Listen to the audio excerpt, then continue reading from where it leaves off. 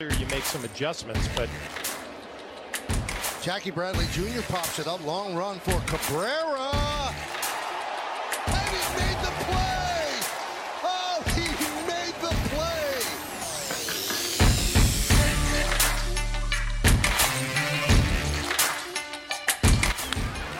High fly ball.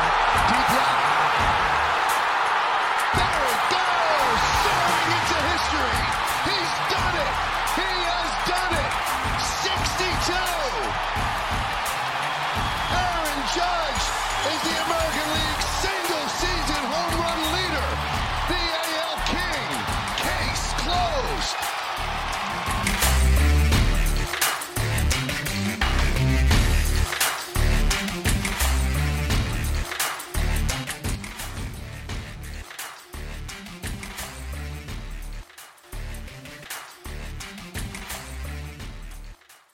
What's up, everybody, and welcome to the newest edition of the Bronx Muchachos podcast.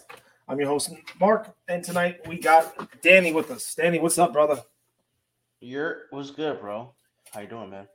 Oh, just, another day, another dollar, man. Let's try to make $1.15. You know how it goes, man. Yeah, facts.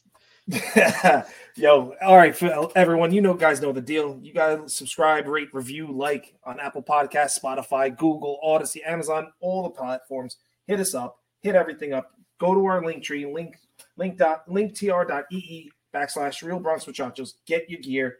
We got new stuff. We got tumblers. We got whiskey cups. We got leggings. We got stuff for the ladies. We got stuff for the men. We got stuff all over the place. You want shoes? We got shoes also. Hit us up. Our merch store is now on Printify. 20% off all merch until June 30th. And don't forget some of the other places we like to sponsor us as well. We got SeatGeek going right now. SeatGeek is always the best way to buy your tickets and find them on sporting events, concerts, the works. You guys know the deal. Go to SeatGeek. Promo code is Bronx Muchachos, all capital letters, and get a discount on your first order. So, Danny boy, say it now. As Michael K likes to say it, see ya. Hicks is to the sticks. He's off the team. DFA'd. Yeah. I can't, as much as I want to try, kick the man when he's down and kick him out, don't let the door kick you in the rear end on the way out. Like he's had some bright shining spots for us. It's a lot of it had to do with a lot of injuries for him. Torn UCL. He had the sheath injury for his wrist in 2021. So, I mean, he was not a stable and a very healthy kind of player, but needless to say, when you get the contract, a lot of you get that 7 years, $70 million, and it kind of weighed down, and then you're a $10 million player sitting on the bench and you're not getting played. These things happen. And I don't think the fan base minds that he's gone. I think they were hoping that he would have been gone over this offseason, and it didn't happen. So someone, I guess, Hal Steinberg finally allowed Cashman to pull the trigger and let him go. Like, from what I understand, it was Cashman was kind of been pushing Hal to, like, it's time to cut bait with him. And I think Hal didn't want to give up on the money, and then finally agreed to give the money up. And Hicks is going, he's DFA'd. He's got a couple more days before they can try to trade him, or just let him go through waivers and someone else can pick him up for bare minimum. And Yankees are still going to be eating that money somewhere. So, yeah. What are your thoughts on it all? So he had a lot of really good moments. Obviously, he had the best year of his career with the Yankees, when he was like literally second best center fielder in all of baseball behind Mike Trout for at least one season. But after that, it was just moments here and there. And unfortunately, they were too far in between to really get any type of momentum or have like a legitimate reason to keep him around. You saw his demeanor throughout the majority of this season. I mean, when you're a dead man walking, can you really be happy? Like, Aaron Hicks knew what was going on, and you could just tell that in his body language. But a couple moments that stand out, that Minnesota game, the homer against Taylor Rogers, or Tyler, whatever twin that was, the left-handed type, to tie that game, and then the great catch to end the game in Minnesota, his old stomping grounds, the homer against Justin Verlander in the playoffs, the the 3-run homer last season. So there were a lot of really cool moments that Eric Hicks was a part of. But once again, it just wasn't enough. And hopefully somebody catches him on. Or he could go play in live golf or live golf, however you pronounce it. Join the PGA Tour. Like those are two different spots. The PGA and live don't get along. Yeah, whatever. Whichever one he catches on to, like golf-wise, maybe that's his thing, and he becomes a pro in that sport, which is feasible, because he's a great golfer. So you just hope that Hicks finds a home, and if not, he's not in New York no more. We're not worried about it. Now you're right about that, and to add on, I mean, he also had that game against Boston where he threw the hardest baseball I think that's been read. That was ever Oakland. Oakland, or those against Boston? It was like 106. Yeah, 106. I'm pretty sure it was Oakland. Because that was a good game for him too. Because he had a home run in that game as well. I thought it was Boston. Everyone was I could be right. You could be right. I could be wrong, but he did have that one game where he had the hardest thrown baseball, which was from the outfield. I think it was just a bullet to home plate. But he had he had his little moments. It just they weren't strung along, and then like I said, the injuries really sapped him of a lot of his God-given talent. The arm, a can of an arm, the ACL, the UCL, excuse me, having Tommy John surgery sapped him of that. Mm-hmm. Then coming back, and all of a sudden he tears the sheath in his wrist, and everyone, if you know baseball, the minute that's done, it's not a 1 year thing. It's a two and a half year process of getting your strength back and then getting power back into your swing. So, unfortunately, the writing was on the wall for him for that. But that does lead into the next thing of, since he's gone, there is additional dead weight on this team that still can be moved, and the big name now, the bright, the shining lights now turn to none other than Josh Donaldson and his $20+ million, $28 in total $1 million contract with the buyout that they have at the end of the season. So, I thought at one point that he was kind of along the lines of being on the Jacoby Ellsbury timeline of returning, because it seemed like it was just himself. Yeah, you're right. He did say so himself, but they did just say that he's in AAA. He's going to be in AAA, starting his rehab. So that kind of is off. It seems like that's off the table. Do you think that he's going to get he's going to come back and they're going to give him a showcase to be traded as well, or is it going to be, hey, you got basically a month to show what you got, and then you're gone as well? I think he has a little bit more longer leash because of the ineffectiveness of DJ LeMahieu at this point. DJ has been struggling. So maybe he gets a shot at third base, and maybe he captures that job, and DJ becomes that, that guy that's going to be around the bases with, at third, first, second,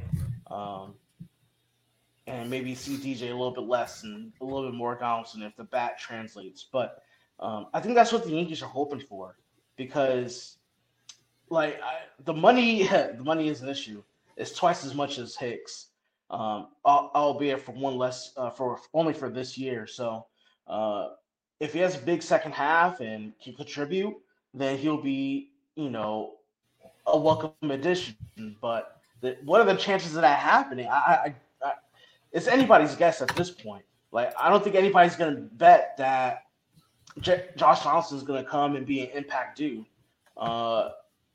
We didn't think that about Harrison Bader. He came out hot off the press, but Bader's younger. It's his contract year. A couple different dynamics. So I want Josh Donaldson to perform well. Will it happen? I'm 60-40 no right now. That it will not happen, that he'll get DFA'd at some point in time. Do you think that he might be a trade candidate? I mean, I don't think he's going to be a trade candidate in the sense that there's going to be a team that's willing, that wants to take him, but I think he could be moved if the Yankees instead of pulling like the move that they just did with Hicks, where you're dumping $30 million, like basically $30 million, but with Donaldson, there's less money there. If there's more money in the short term, can you think we can move that money or eat a bunch of that money instead and move him off to say like a Colorado, move him to like, the Angels, or move him to Oakland or something, something like that. Move him to Arizona. I don't think Arizona, but you know what I'm saying? Like move him somewhere where he's not really getting, where he's just going to collect the money and kind of ride off into the sunset. I don't see anything like that happening unless he hits. And I don't think anybody's going to take a chance on him.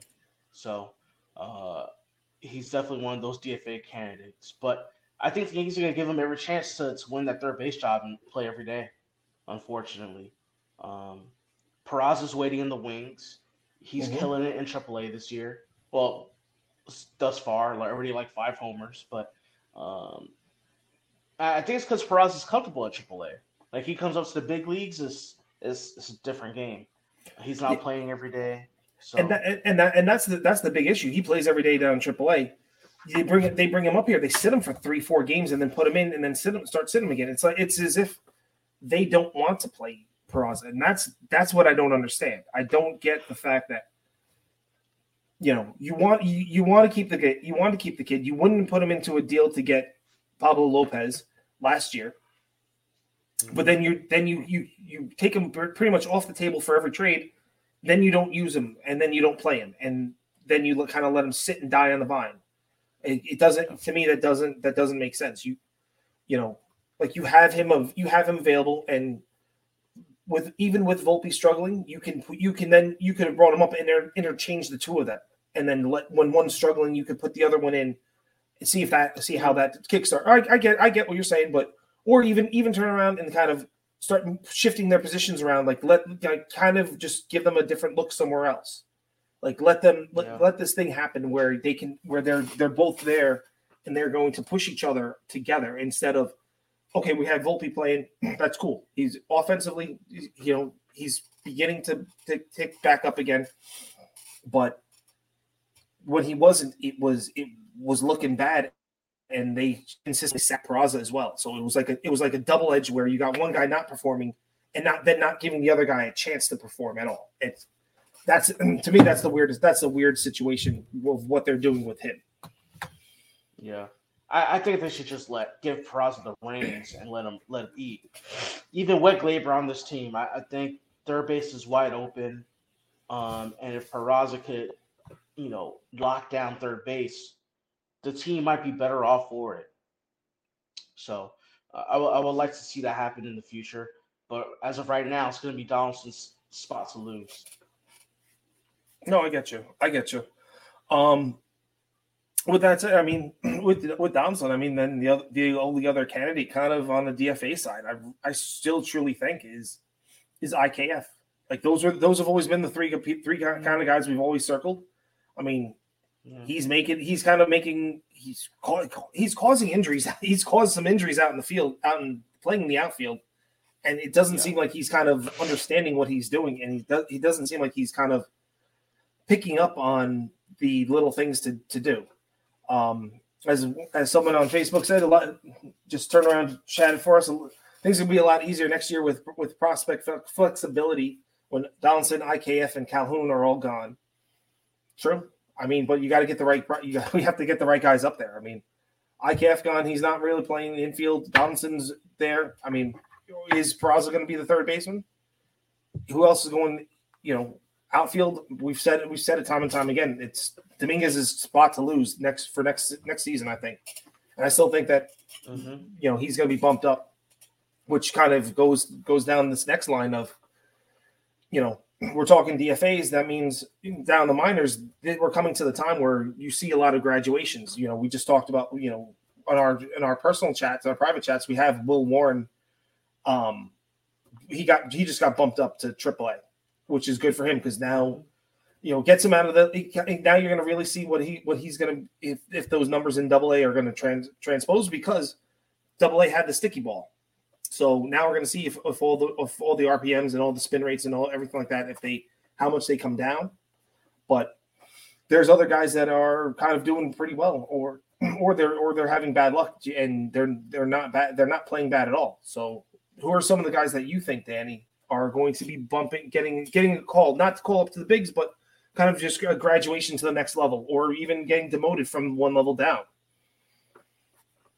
Well, I'm gonna start with demotions, and that's gonna be from the big league club. And I've been beating this drum for weeks now.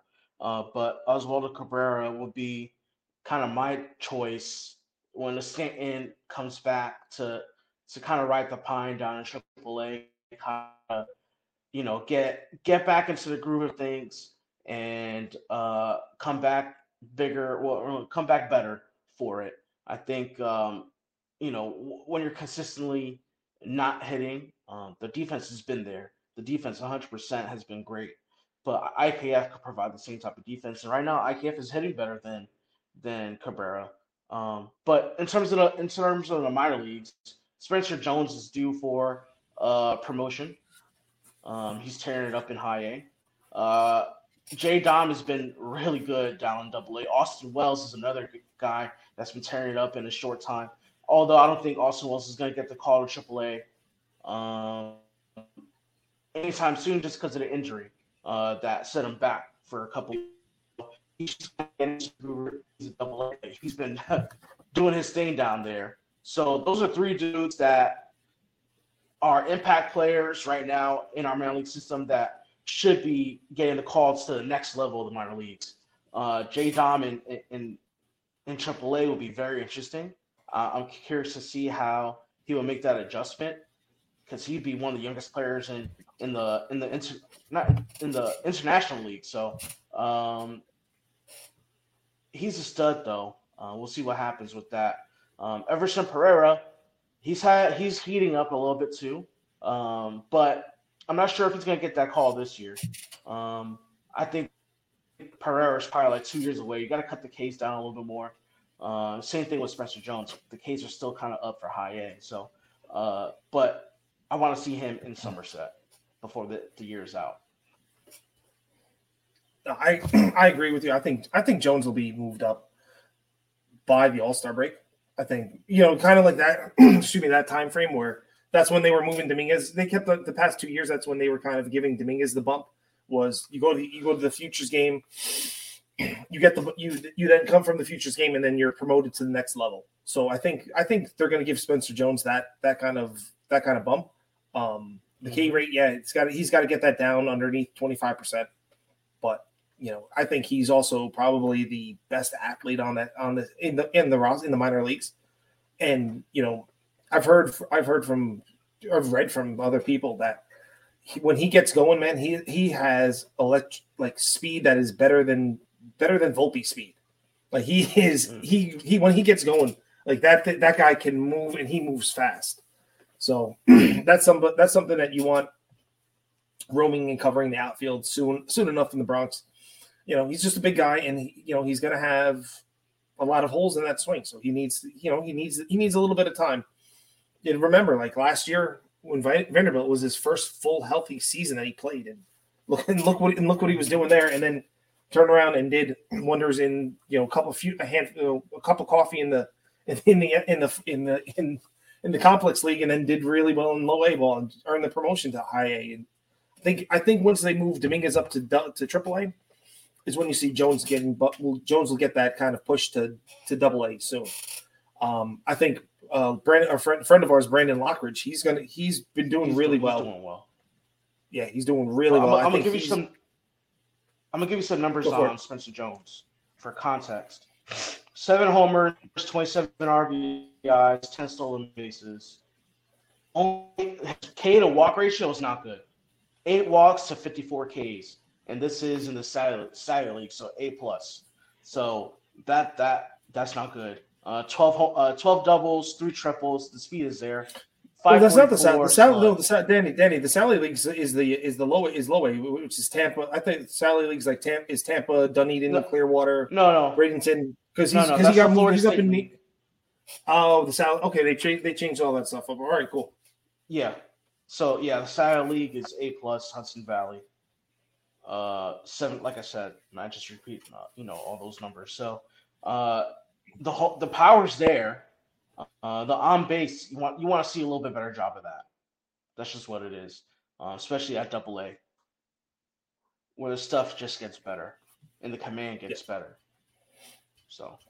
And pitcher, not just the command of pitchers, but they actually start pitching. They'll pitch backwards to you. They'll pitch. It's not fastball. So, yep. No, you're 100% right about that. So I'm excited for Jones to get the bump up. I mean, I was looking at one of the big numbers. I was looking at Dominguez, even though he was batting last time I checked, it was 210. He's not getting pitched to a lot, and you're talking about a 20-year-old in Double A not really getting pitched to, and they're pitching scared to him so that they won't give him anything. And when he does get something, a lot of it's hard hit balls that are kind of going right to Pete. They're positioned in the right spot for him. But if you look at it, his walks and strikeouts are he's got 30 walks and 37 strikeouts. That shows that he is matured with the strike zone. Because he's not afraid to take the walk to get on base, because I think he's got 10 in between 10 and 15 stolen bases as well. So I got it right here, Mark. Yeah. 6 homers, 21 RBIs, 14 stolen bases, 31 walks, 40 Ks, 198, 356, 389 slash. Good for a 745 OPS. The batting average is going to come up. I'm not even remotely concerned about that. Baseball's a weird game. The 31 walks, that's like Juan Soto territory, I think I made the comp before, but we're seeing it right here. Juan Soto's an on-base machine. The batting average is, this year's 60. Six in big leagues with a 400 on base. You're talking about a Jason Giambi type offensive profile in terms of getting on base, where that's a 75-80 scale when it comes to plate discipline. And I'll take that all day. If you got Aaron Judge hitting behind you and you're getting on base at a 400% clip, I'll take at a 40% clip. I'll take that every day of the week. And especially that he can steal bases because his speed is back when he dropped the weight last year.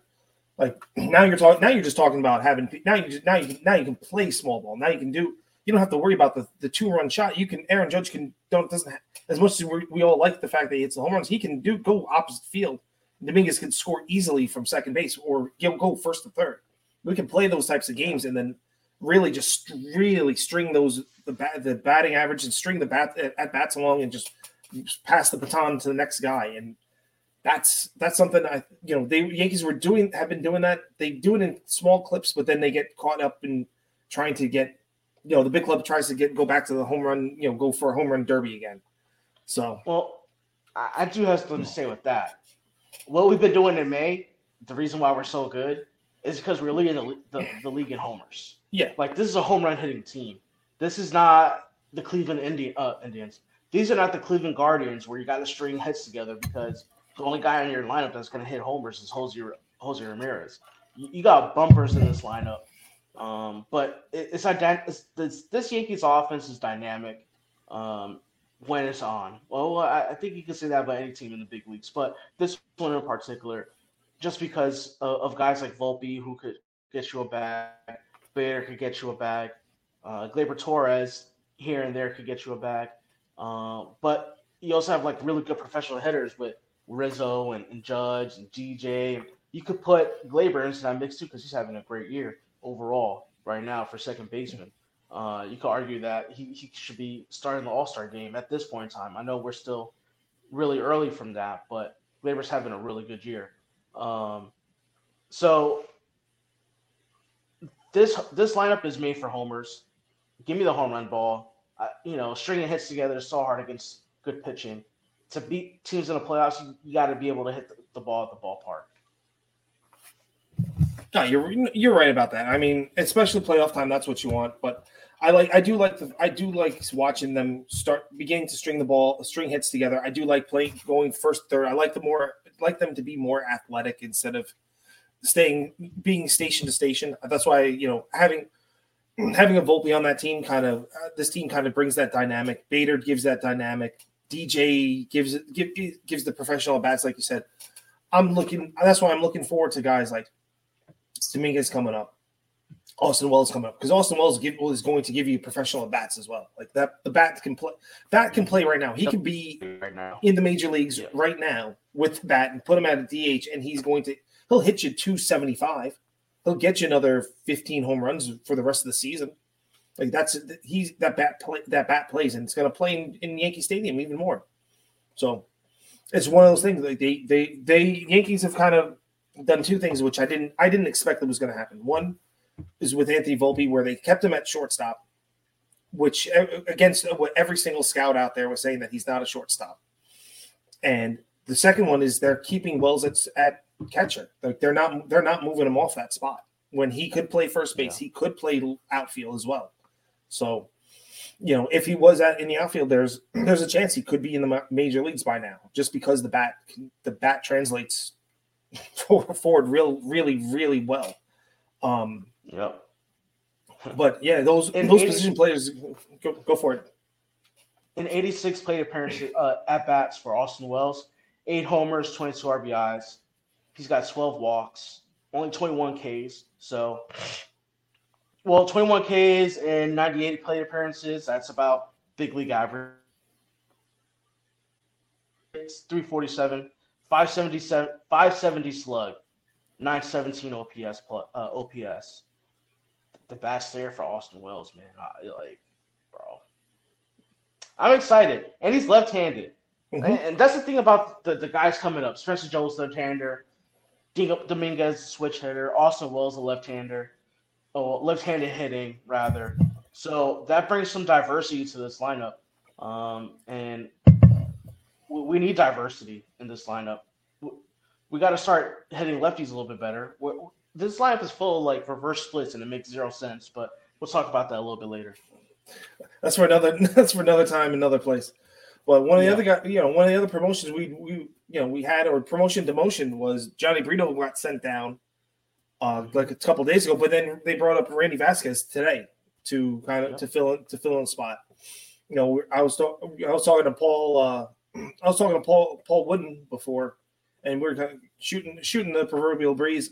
And his thought is that he thinks that bringing Randy up right now is more for trade value, to kind of a showcase move, kind of see if he can provide anything kind of as a trade bait. What do you think? Do you think he's kind of being brought up to really be brought in and pushed, or is it kind of okay? We'll sprinkle you out here and see what you can do and what you can get for us.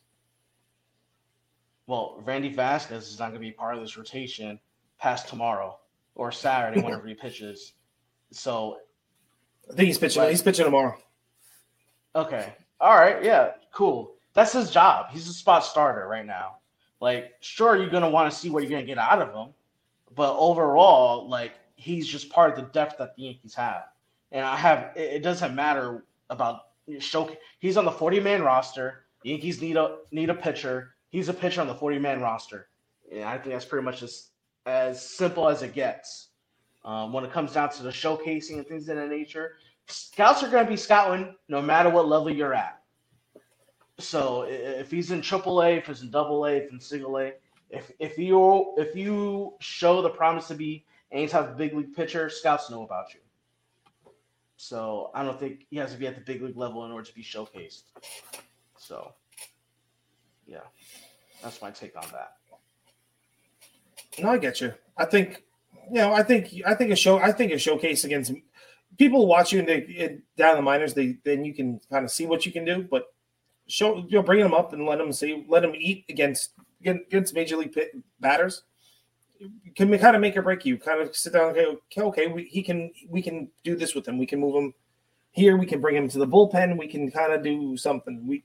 Other teams can then kind of scout him and see how he looks and then how everything looks on him, where they can profile him at. I don't think it's a bad idea. I think that we're coming into a territory where there's teams that are going to start selling, and you got two two teams in the Windy City that probably are going to tear it down soon. Terrible. I mean, I knew the Cubs weren't going to be great. They already got rid of Hosmer.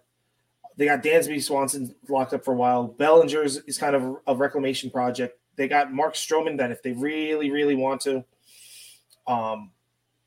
they could start looking to move him. But I'm looking at the Southsiders, and Giolito's a free agent after this year, and Giolito's has a good year. Like he's not the top of the rotation guy, you know what I mean? But he could be a number two to number three. And there's an interesting guy on the White Sox too, outfielder. Which one? His name's Clint Frazier. Jackson Frazier. Jackson Frazier.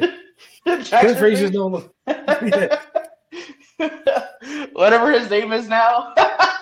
No, he's getting a cup of coffee with them, so I'm happy for him. But I mean, the only outfielder that would be even remotely interesting is Luis Robert, but they're not gonna trade him, and it would take Dominguez to get him here, and that's a no for me. At this point, Dominguez is a full hard no. Like he's untouchable. I would say honestly, him and Jones are my only untouchables right now. Mm-hmm. I wouldn't give the two of them up. I mean, you would have to get a true superstar in order to give up for me to give the two. You give up Juan Soto or Ohtani. Those are the only two people I'm giving Dominguez and Jones up for. That's it. Yeah, Nobody else is worth it, in my opinion, to do that. Yeah. No, I'm good. Yeah, no, and Luis Robert's having a great year too. Oh yeah.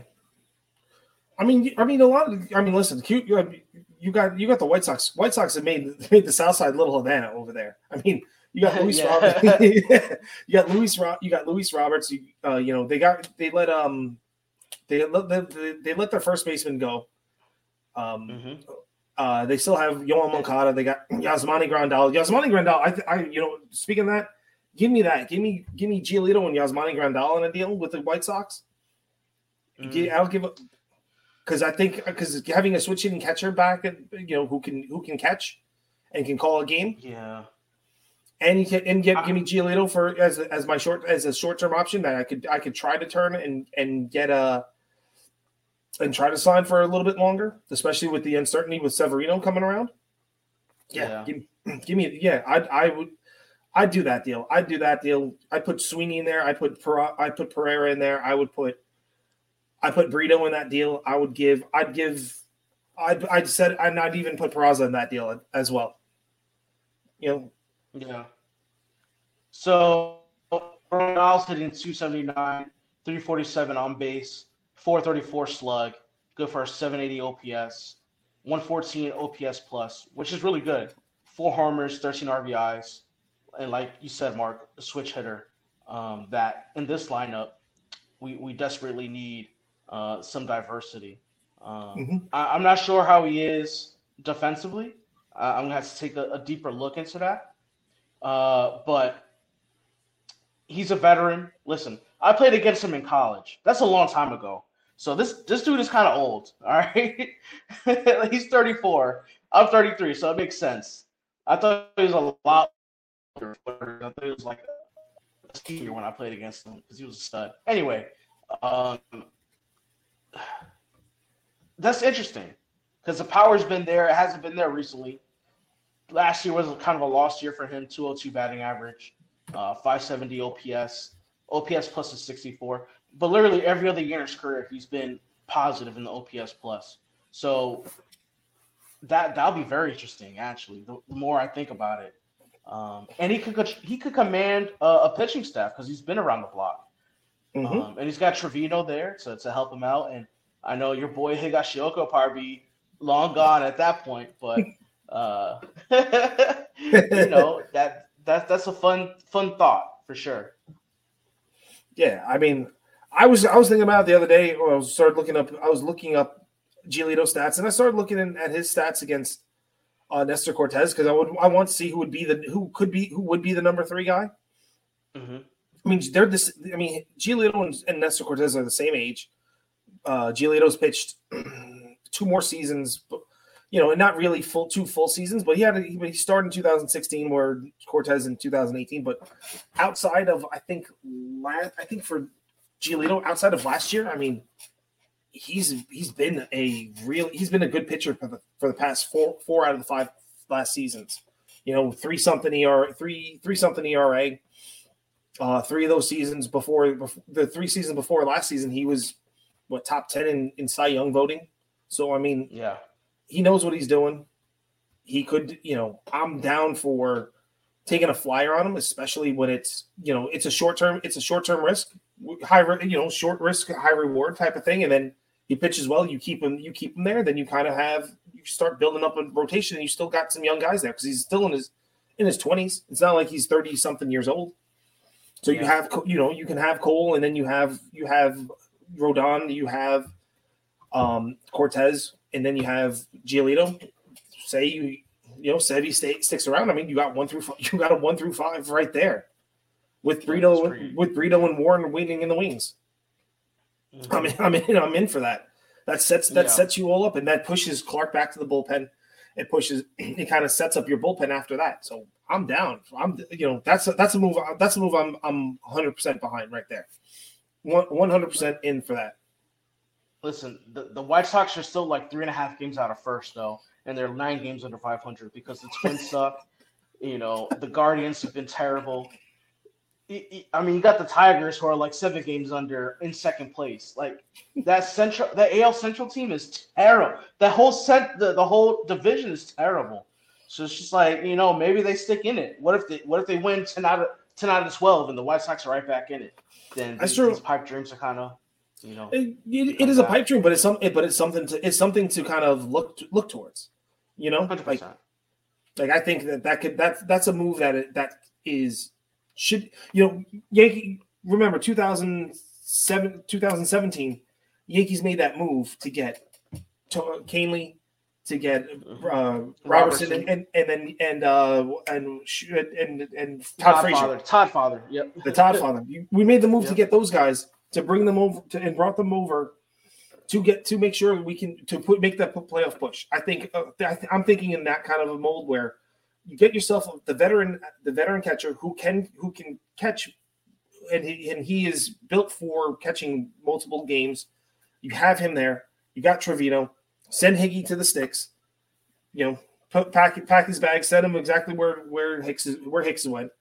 But then you solidify your starting rotation as well. Like boom. He moves everyone down. You can move people down. You move Nestor, even if Nestor moves down to the 4 spot. Rodon's you let him slow play coming back. Give him 5 innings. Don't push him hard this whole season. Then come back. I mean, you can work horses in Cole, in Sevy, and in Giolito, and boom, you're there. Yeah, like that. It'll be cool, but we still got a long ways to go before July. Did you want to talk about the series, the past 2 series? Yeah, I mean, yeah. I'll let you take the reins on the past 2 series. Well, let me pull up the calendar real quick because I feel like I'm blanking right now. Well, it was a sweep against the Reds. The Reds. Oh yeah, that's right. I've been so busy. I've been watching mostly everything on my phone. But yeah, once again, you beat bad teams. That's what you're supposed to be doing. That Reds series was nothing to write home about. Yeah. Toronto. I think we spoke about that winning 3 out of 4. I think we spoke about that a lot last week with all the craziness. And now this Baltimore series, which has been up and down. We could have easily got swept in this series. We're down 3-0 today. But that winner, the game 1 winner coming back was great. Yesterday was a complete debacle with Aaron Boone sticking with Nestor. Although I say I would have done the same thing. 77 pitches going into the 7th inning. He struck out the side in the 6th. Like, roll the dice with your guy being. Nestor has been a guy for the Yankees for a couple seasons now. It's not just a thing. Like this 5.3 ERA is abnormal to what Nestor can do. So let him eat in that seventh, and two guys get on, and next thing you know, 9 runs up on the board, and it's just like, or 8 runs up on the board, and the Yankees are kind of blown out of that game. In the game that we had a 5-1 lead, and now today we're getting, one hit shutout by Kyle Gibson of all people, and 3-0 seems like insurmountable at this point because of the way Kyle's been pitching. But the American League East is just so tough. It is such a tough division. If everybody goes against one another and they go 500, it's just like, okay, well, you're playing the best of the best. You are going to go about 500. But the Yankees got to find a way to pull this game out because it's important to beat Baltimore. Now the season series is going to be tied if the Yankees lose this, but and Gibson's out of the game, thankfully. So hopefully we could put some runs up on the board against their bullpen and kind of go from there. But this offense has been really good. It's actually been led by Aaron Judge, and Aaron Judge is the guy that's been he's a straw that stirs the drink, like Reggie Jackson likes to say in the 70s. But Aaron Judge is leading this offense, and he's been the MVP, and that's the difference between a mediocre Yankees team and a really good playoff championship contending Yankees team. Is number 99 is our captain. So how he goes is how the Yankees go. No, you're right about that. But I do think even with that, I think he needs his sidekick. He needs, and as much as Rizzo's been doing well as sidekick, I still think that the banning of the shift has really helped Anthony Rizzo. And I said that coming into this, that banning of that shift is really going to do wonders for him. Like, as you can see, his batting average has jumped up. It's not down the dumps like it was in the low 200s. Because he can now go the opposite way, and even when he pulls the ball, he's pulling the ball hard where those were outs. Now they're singles. So that's a good thing. Glaber's been on the roller coaster. I mean, he started off hot, he's cooled off, he's on the uptick again. But Judge needs his twin tower. He needs the twin towers back, and Stanton needs to get back here. Because it lengthens the lineup. It gives that extra dynamic. It gives the power, but it's just another bat that teams have to fear.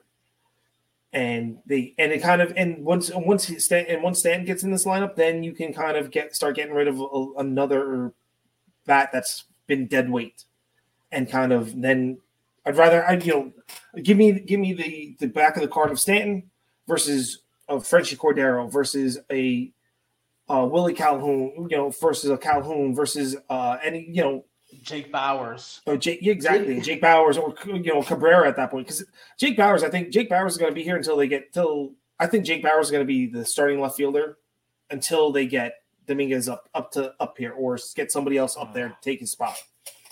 I don't know. Over the last week, Jake Bowers was one for his last 11. How about Isaiah Kiner-Falefa? 2 home runs this week. You didn't think that was ever going to happen? Who would have? No, never. Not in a 7-day stretch. 2 homers, like, that's amazing. Like, that's career changing for him. So Isaiah Kiner-Falefa has kind of been that guy for Judge. Glaber's had a good week, 3 homers, 4 RBIs. Rizzo, 2 homers, 7 RBIs over the past week. So, you're right about Stanton. We need Stanton back. We need some consistency in the lineup. I want to see less of Greg Allen and Calhoun and Bowers and all these dudes that are just AAA dudes. So Dave's chiming in for us. He thinks that he was saying that he thinks J-Dom may be here by August if things keep going the way they're going. I think that as long as Dave, for you to answer your statement there, I think that as long as he is progressing with the defense in AA, I don't see why August, September, like, he's not up. And if they bring him up, man, he's not going back down. He's going to be playing. He should be playing every day. They should put him in the lineup Pencil him in. I don't care if they're batting him ninth. Start the rest of the season, bat him ninth. I don't care. Next year, put him number 2. He's in the 2-hole, move Judge down to 3. I know Danny and I, we've had those conversations, but Dominguez is not number 1. Is not a leadoff guy, but at some point, I think that Dominguez takes over the number 2 spot for Judge. At some point, when Judge is about to retire, sure. No, I think you see like Dominguez. Let's just say this: 2024, Dominguez's first full year. I don't think he's definitely not the 2-hole hitter, but 2025, 2026, I think he becomes the 2-hole hitter, and Judge moves down 1 spot in the lineup. I would say 2027. Because you have to be the best hitter in the lineup. And Judge is still going to be in his prime for the next 3 years at the very least, 3-4 years. So that's my stipulation for the 2-hole. You want someone to be your best hitter because he gets the most opportunities to hit. Right. And in 2027, if J Dom's that guy, then J Dom's that guy. And I'm cool with that. But at that point in time, I'll probably be Judge to the cleanup hole, to the 4 spot, instead of 3. Yeah, so 2026, 2027, this team is going to look a whole lot different. So different. Yeah, we can't even predict what that's going to look like right now. But no. But this past week, man, this series against Baltimore, I mean, obviously, Baltimore's just a really good team. They've been hot. They've been hot for a really long time. So I think it's more than just being hot. They're good, and they're tough to beat. If they get a starting pitcher, if they get a Giolito, where does that put Baltimore? That puts Baltimore.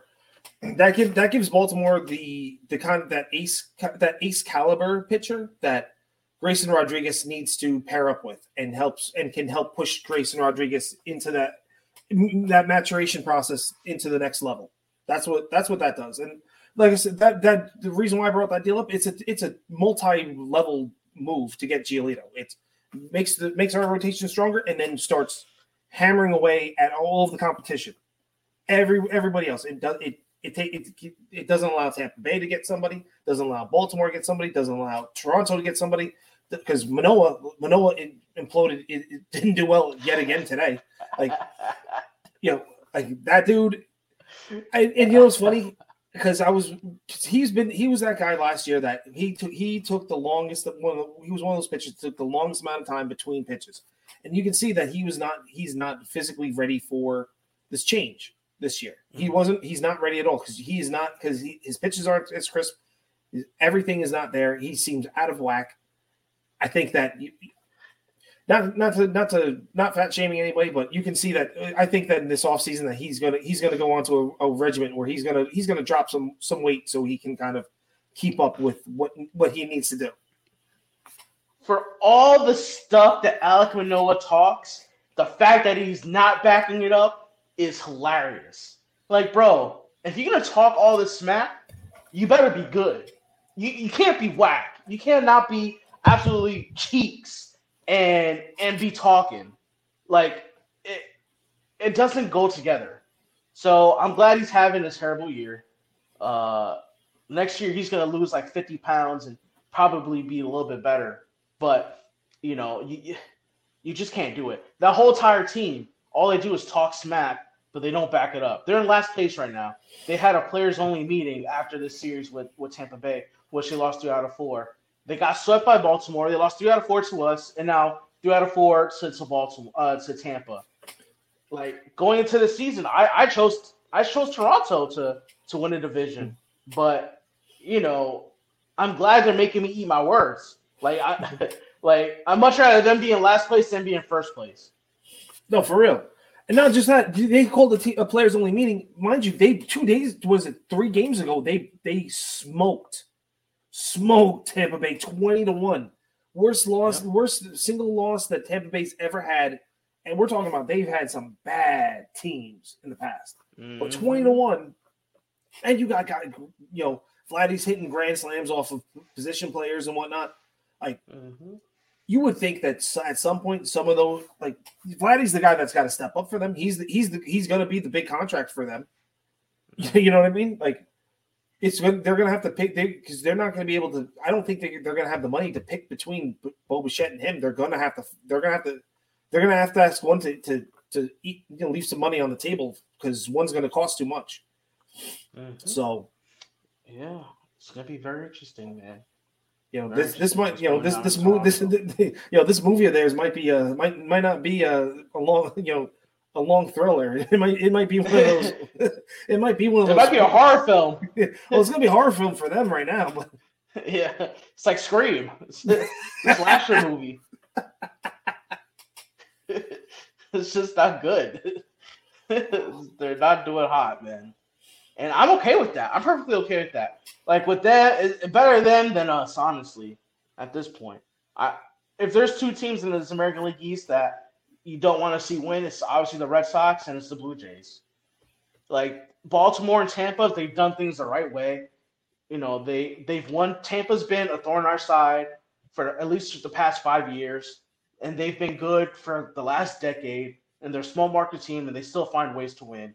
Baltimore went through this horrific stage where they lost 100 games multiple years in a row, and now they're finally getting the prospects up to the big leagues. And I feel like both those teams kind of leapfrogged us in a really short amount of time. But a lot has to do with good drafting, international trades, high drafting, and hitting on those high draft picks. Yeah, because Adley Rutschman, he's a stud, bro. Oh. Like he's one of one at catcher at this point in time. Oh yeah. Grayson Rodriguez, you got to see what comes of him. Heston Kjerstad is another dude in their system that's a beast that's tearing up Double-A. So they got dudes coming. Yeah, they already got Gunnar Henderson up. I mean, he's not performing that well. He's kind of like that. What Volpe's doing. Like you expected more from him, and it hasn't translated. That doesn't mean it won't translate, but it's the maturation and the learning curve for being a big leaguer. But take that. I mean, Gunnar Henderson was a shortstop. They kept him at third because they got Jackson Holliday coming up too. Oh Jackson Holliday is going to be there in like another 2 years. I mean, that's a left side of the infield that they're gonna have 4 of the 5 guys are going to be crushing baseballs, and all those guys are going to be left-handed, which will kill everybody in the American League East. Can kill because they can. That's gonna be something crazy, and that's why I want the Yankees to start pushing our guys forward. Like we have guys that can hit. I want Dominguez up there. I want Wells. I want Spencer Jones to move forward. I'm a huge fan of Roderick Arias. I want Arias to start moving. I want them to start moving him up. I don't want him back in the DSL this year. I want him in the complex league. I want him up here in the complex league. Get him a cup of coffee in low A ball at the end of the season. Like I want him up there because I think, he's something that could be a special kind of player as well.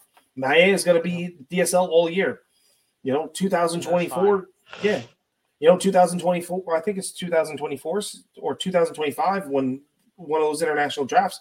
Yankees got somebody coming too that, honestly, from all the reports I hear, and we'll go into this later, years, another time down the line. Like he's going to be that's the dude that could be the shortstop over everybody that they have right now. He'll push Volpe out the door real fast, or not out the door, but he'll move him out of shortstop because the kid can hit better, run better, and field a Gold Glove caliber glove. And he's 14 right now in the DR.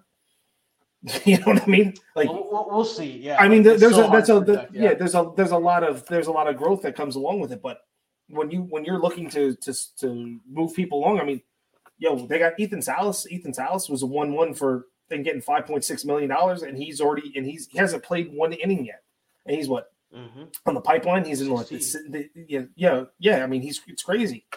So I mean, if you have the talent that's right there, push. Those are the guys you got to push forward, and.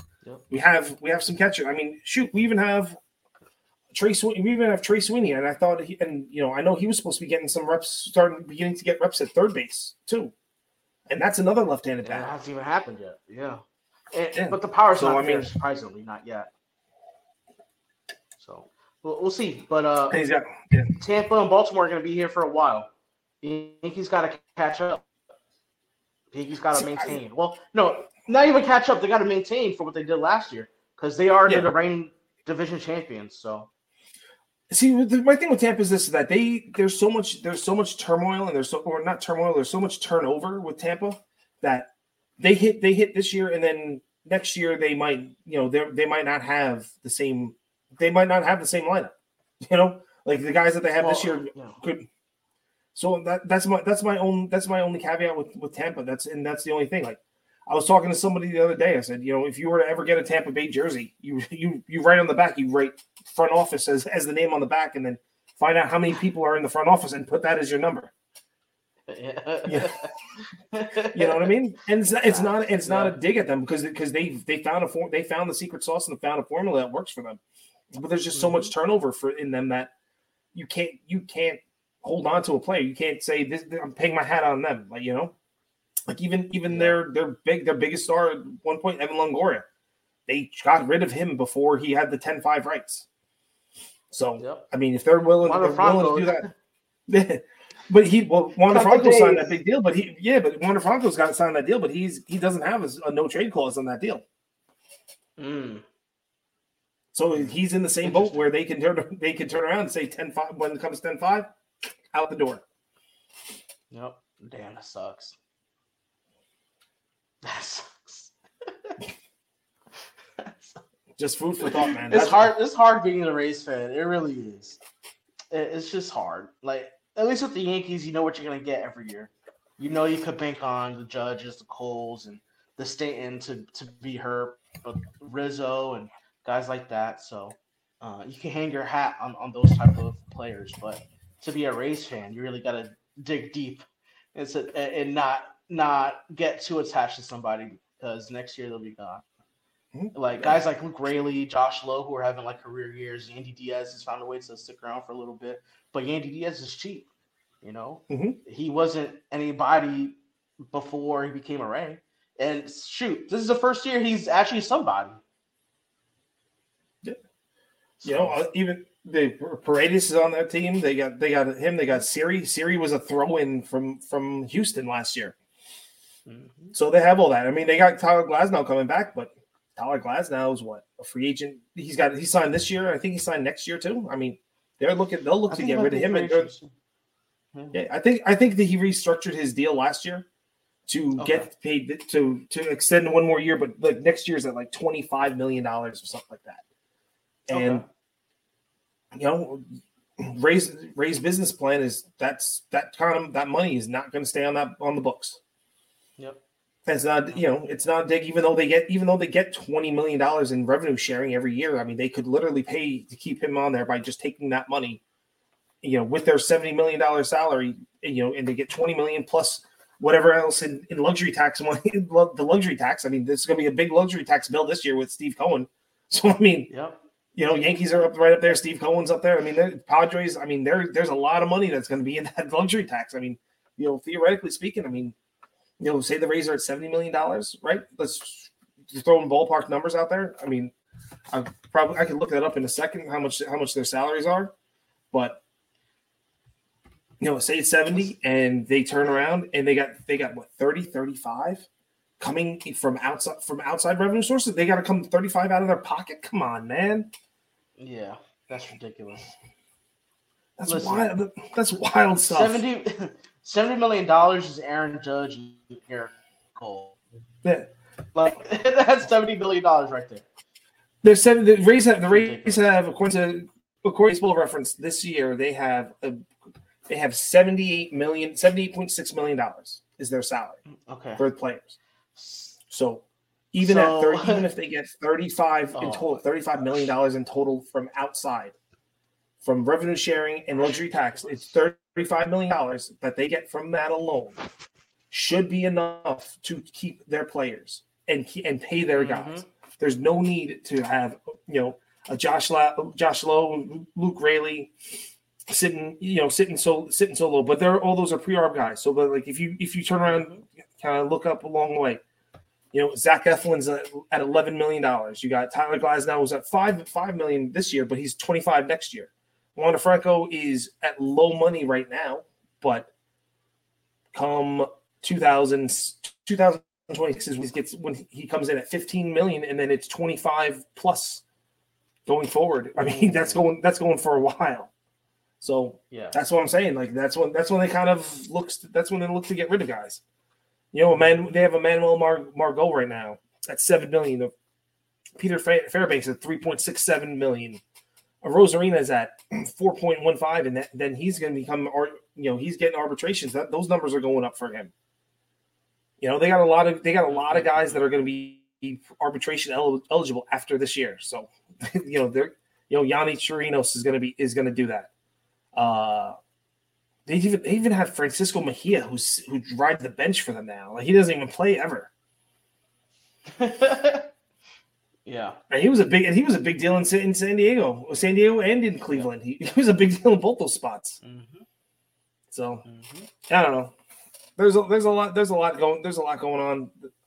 So they got Shane McClanahan. Shane McClanahan is their best pitcher. He's making $737,000, and next year's arbitration eligible. Guess what? That's going to be. That's a $5.5 million guy right there. There's no way he's not getting first year arm 100%. Mm-hmm. They got so many guys. They got so many. Cy Young this year. Oh yeah, Cy Young this year. That I think that even gets bumped up even higher to like 6, because that number right there goes up higher because it's. But I'm just saying it's a wild thing. Like all these numbers, some of these numbers that I was giving you. Like those guys are going to be arbitration next year, and then they're going to have to figure out who they're keeping, who they're not keeping. But that's a Rays problem that they're going to have to figure out, not a Yankee problem. Yankees have to figure out who they're getting rid of. Yep, and how to beat the Orioles today. They're down 3-1 right now. Willie Calhoun just hit a double to score Aaron Judge. It's 3-1, bottom of the ninth, 2 outs. With someone coming up to bat. I don't know who's behind Willie Calhoun today. Bader, Calhoun. Oh, Volpe coming up to bat. So let's see what happens. What if he hits a game-tying homer here? That'd be nice. You heard it here first, by the way. Oh. Saying it live. Get down! And he just flies out to center, so that didn't happen. Well, with that, I think they'll call it a night for us then. Yeah. Yankees lose the series. Tied. We're tied on the season series with the O's. On to the next one. On to the next one. All right. Well, thank you everybody for watching with us tonight. Thanks for everybody overseas, everyone listening. Couldn't do any of this stuff without you guys. Don't forget, hit up our merchandise store. Get yourself bags, cups. Got whiskey cups there, shoes. For the ladies, we got stockings, we got leggings, we got all that stuff. For the fellas, we got more stuff. We got hoodies, we got shirts, sweatpants. You guys, the drill. We even got other little fun things. iPad. We got headphones. We got wireless chargers. Cases, the works. Come check it out, man. Give it a shout. Thanks for watching. Thank you for people bringing in questions for us. For Alex, who wasn't here, for Dave, who couldn't make it, Danny, this is Mark, Bronx Muchachos, signing off.